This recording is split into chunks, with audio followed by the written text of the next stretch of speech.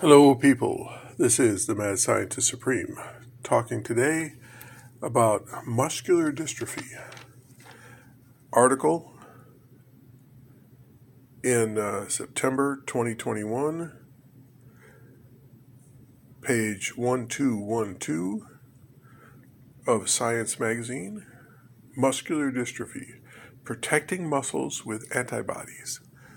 Monoclonal antibodies are something you buy and have to buy on a regular basis because they wear out and become less effective over time. Or you can use your own antibodies and protect yourself against muscular dystrophy. Those people with muscular dystrophy, and there are many types of muscular dystrophy, if it is your own body destroying your ability to make muscles, you can utilize antibodies to stop that. And using your own antibodies provides years-long protection, if not lifelong protection. Now, antibodies can be made in your own system many different ways. If you were to take a cold vaccine and take the protein that your body is attacking, so your body makes various proteins. One of the proteins causes you to build more muscle.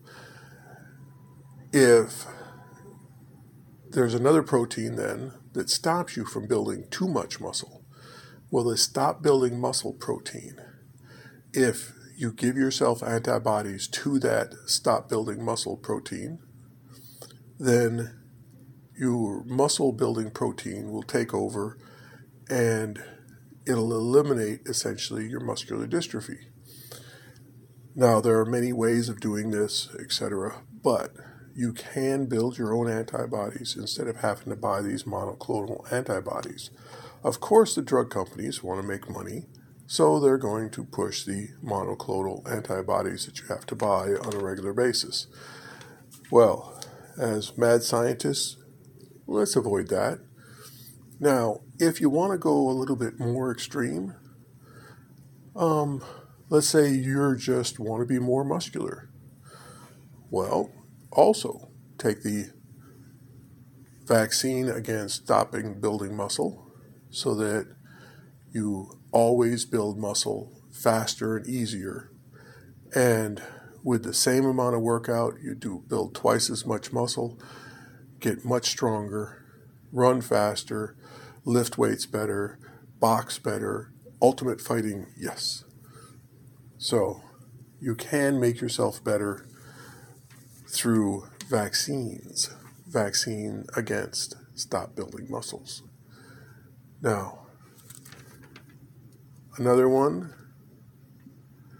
September, same volume of Science Magazine, but page 1197, increased serotonin prevents compulsion in addiction.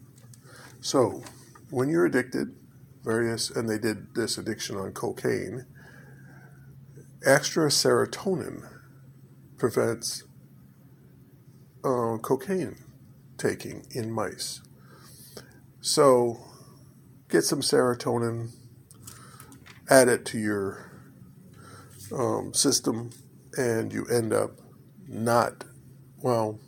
you may still be addicted, but it decreases some of the addictive behavior, such as cocaine seeking, or probably also all the different addictions. Of course, that may well make you addicted to serotonin. So, that's an iffy one. And our last one I wanted to get to from Science Focus, February 2021. It's about venomous snakes. Genetic mutation gives snakes resistance to the venom of other snakes. Now, what I found most interesting in this is that it's multiple mutations.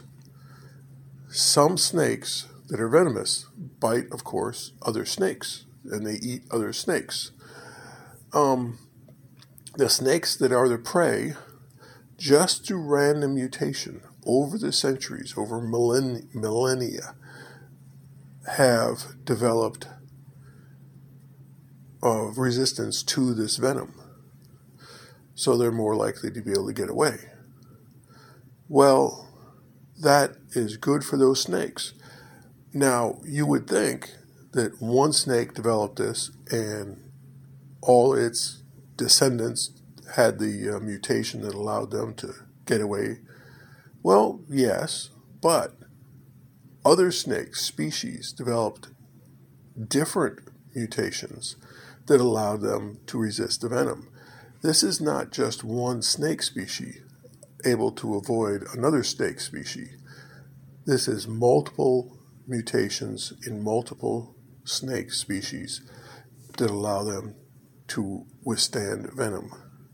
So I find that fascinating / interesting, and it is not directly applicable to us because we would have to change our DNA significantly to be able to resist the snake venom.